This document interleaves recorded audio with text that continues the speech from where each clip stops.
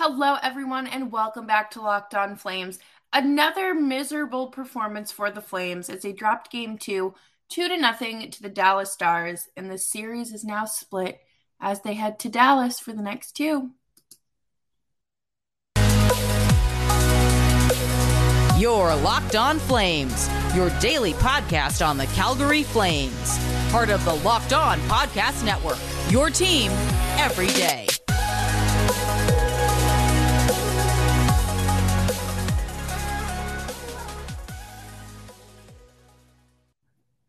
Hello, everyone, and welcome to Locked On Flames. I'm your host, Jess Belmosto.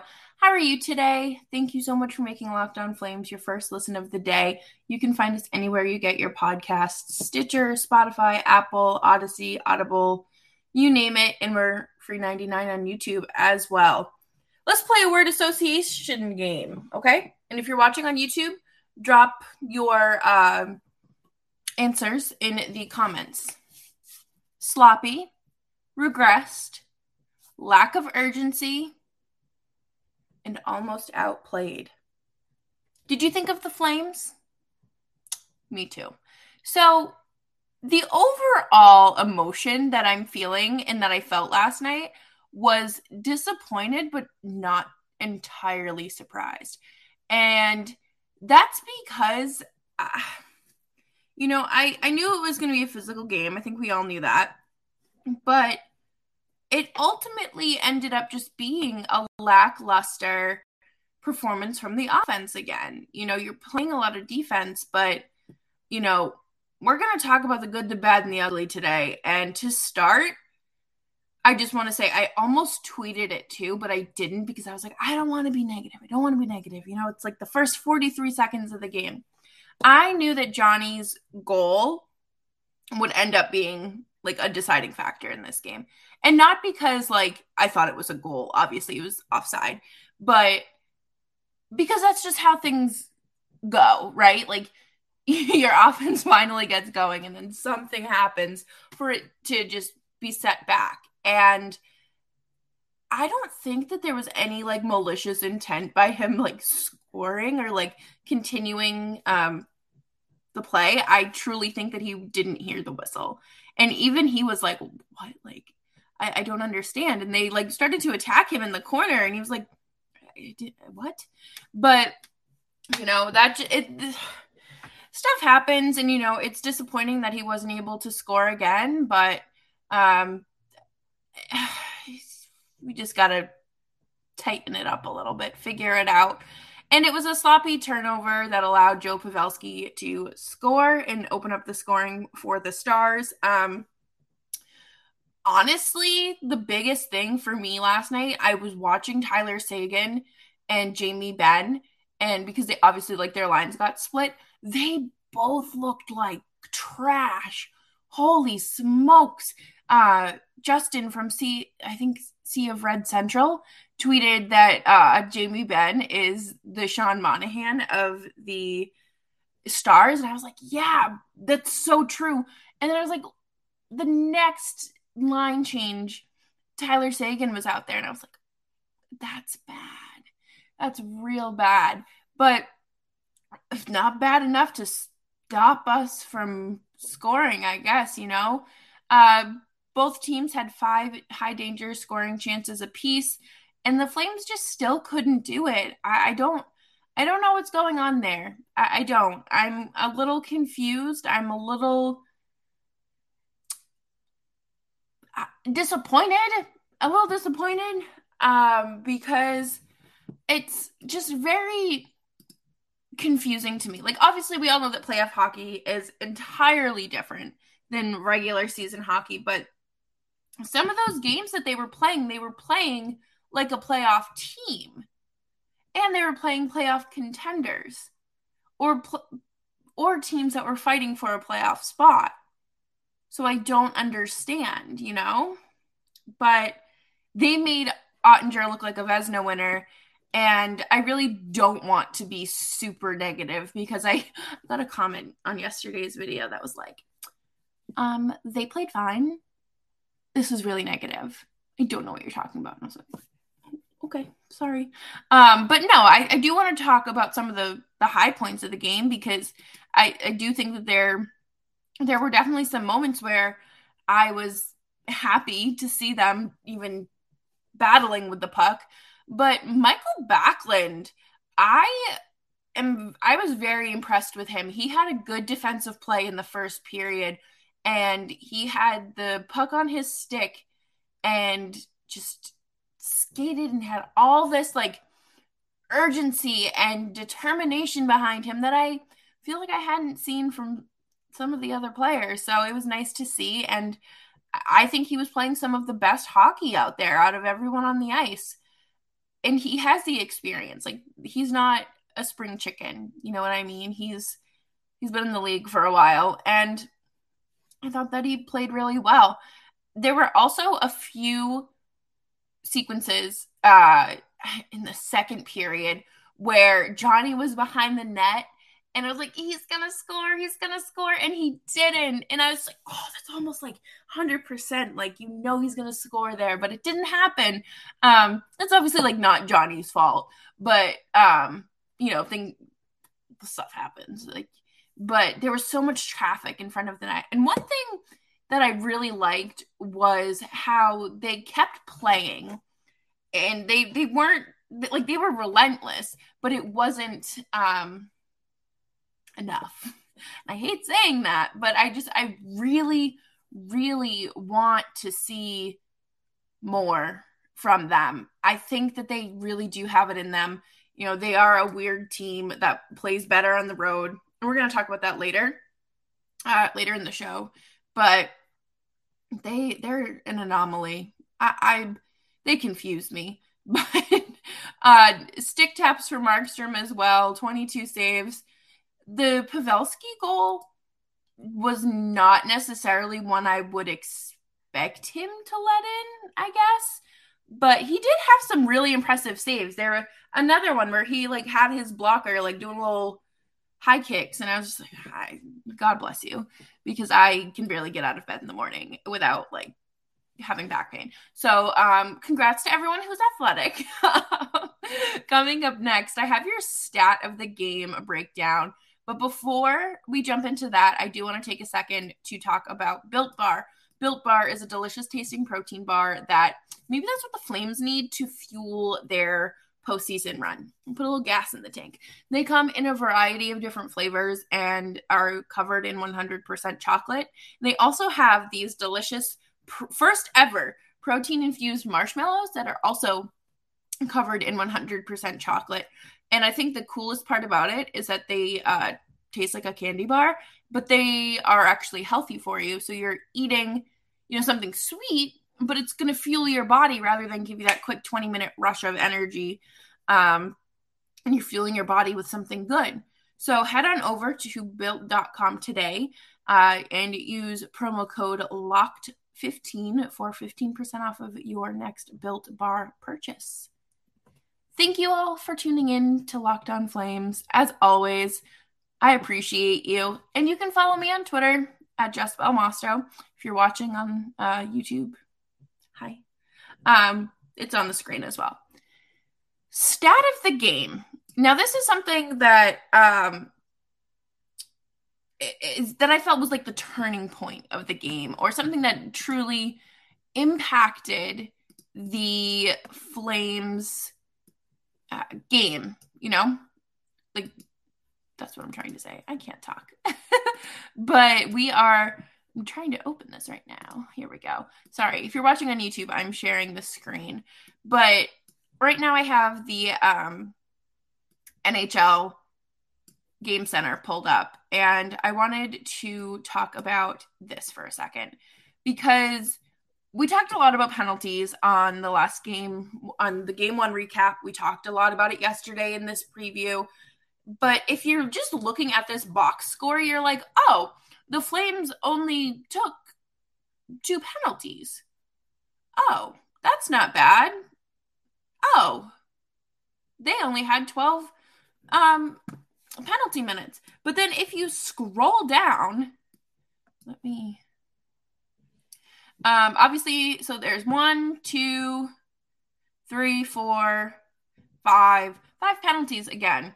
And this is just that I feel like most of this game was played 4-on-4. It wasn't even like a a,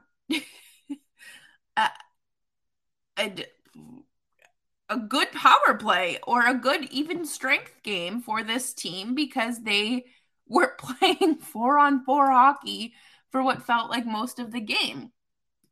And again, they struggled with even strength scoring. They had those 12 penalty minutes. And I felt like there was a lot of shenanigans once again that just did not do this team any favors. And you look, I wanted to talk about time on ice where, okay, Rasmus Andersson led the defenseman with 24 minutes compared to Chris Tanev with 20 minutes. Sorry, I brain fart. But then Rasmus Andersson also had 3.5 minutes on the power play total. And that's a lot. That's a lot. I'm very confused as to what the Flames are doing here, because what are we doing with all of this extracurricular activities? Now, what I will say is that it's not ideal. I do think that the Flames obviously need to get it together there, but I think it's just like this weird atmosphere sort of thing at the Dome. I think that it's just, I don't know how to explain it and like have it make sense, but I feel like they get too into their heads because they're at home and they're trying their hardest to score, and they just end up making these silly little fundamental mistakes.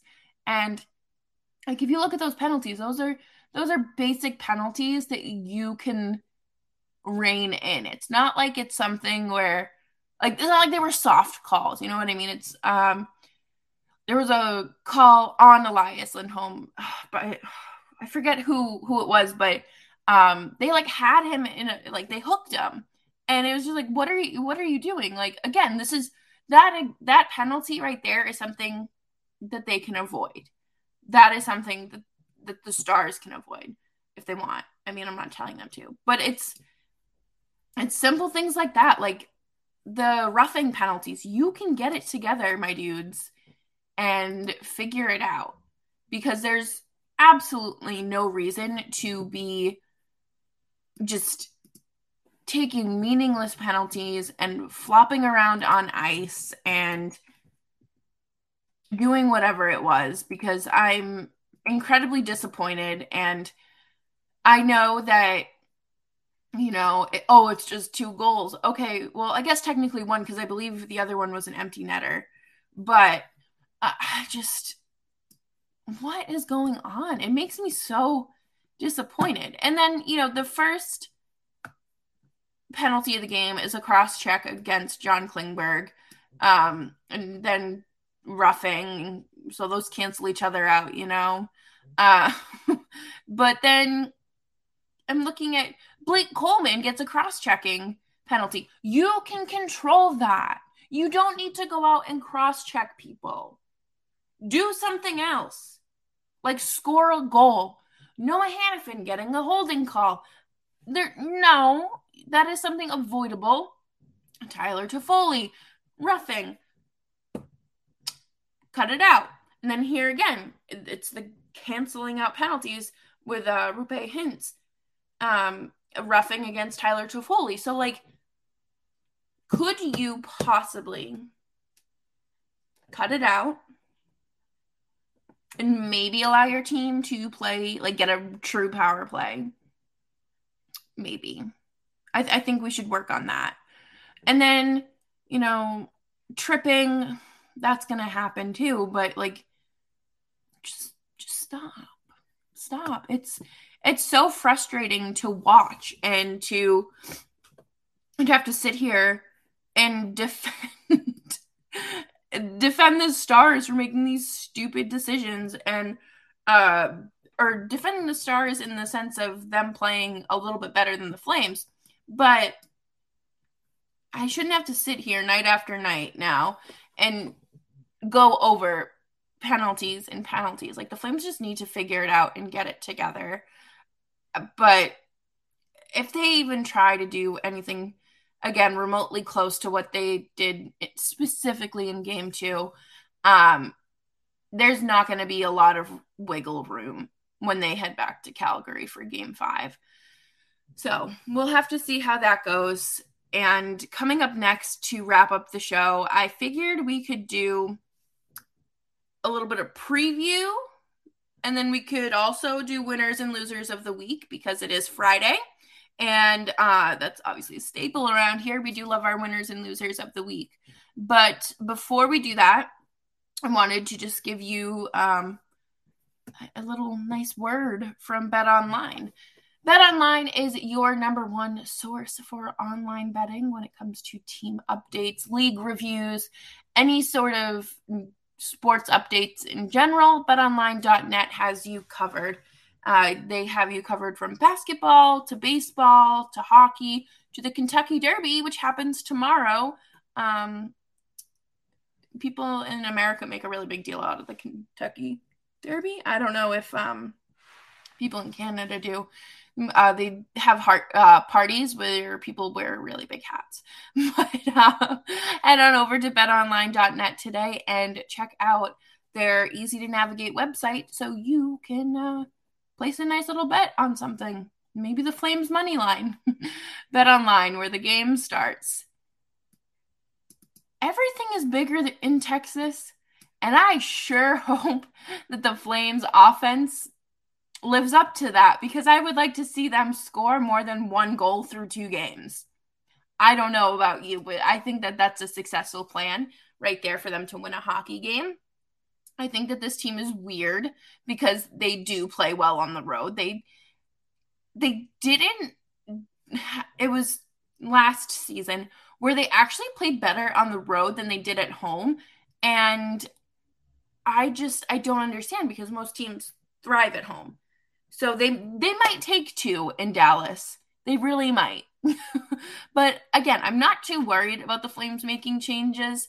If anything, I think that they could add Ruzicka to the lineup. I think that they could figure something out there because he does have that offensive ability. And Calle Jarnkrok is just not doing anything so far, and I'm frustrated. I feel bad for him. He had a good shot yesterday, or last night rather, and it was a little wide, but I was like, this could be it. This could be it for boy Calle. And I think another line that could potentially use some adjustments is, of course, the Coleman, Mangiapane, and Backlund line. I think that those 3 together are great. And like I mentioned, Tyler Toffoli is fine with being shuffled around, as any player should be. But I think that it's time to pull Toffoli off of that second line and give him some third line minutes, or somehow reunify all of that beautiful defensive line, that 2-way line with Coleman, Mangiapane, and Backlund. I love that line so much. And add Ruzicka to the lineup. I think that he is a great player. I think that he has this fire under him that could truly ignite the Flames offense. And I'm not horribly worried about the first line, because Elias Lindholm scored in game 1, and then Johnny scored, quote unquote, scored in game 2. So I'm fine with that. I want to see more from them, but I want to see more from the rest of the team. So I think that a lot of this is going to come down to some minor tweaks. I really want to see Ruzicka in. Okay? I want to see more. We need to see more. I swear to God, if we get eliminated by the Dallas Stars in 2022, I don't know. That might be the end of Jess hosting Locked On Flames, because she went and lost her mind. But no, in all seriousness, I think that the Flames have the capability. It's 1 loss. You can't go out there. It's so unlikely that you go out there and win 4 straight. You know what I mean? We're not sweating over here. Well, I am because I don't have a fan going and it's warm out, but we're fine. The Flames are fine. It's all good. It's all good. So let's wrap it up with winners and losers of the week. My winner of the week is, I don't know his name. This nice Toronto Blue Jays fan gave a man, he caught a home run ball, Aaron Judge's home run ball, and then gave it to this little boy who's a Yankees fan, who was sitting near him, and the kid cried. They both got to meet Aaron Judge, and it's moments like that that remind you of things. It's bigger than sports. It's not just about winning and losing. It's about making memories and being kind to one another. My loser of the week is Casey DeSmith. I think it's going to be Casey DeSmith. Let me pull up the tweet. But he is, first of all, Casey DeSmith is not a good person. But Coach Sullivan has announced that Casey DeSmith had successful core muscle surgery this morning. He will be unavailable for the remainder of the playoffs. That does stink. Stinks for the Penguins. But you got your French chef and former Flame, Louis Domingue, in net. I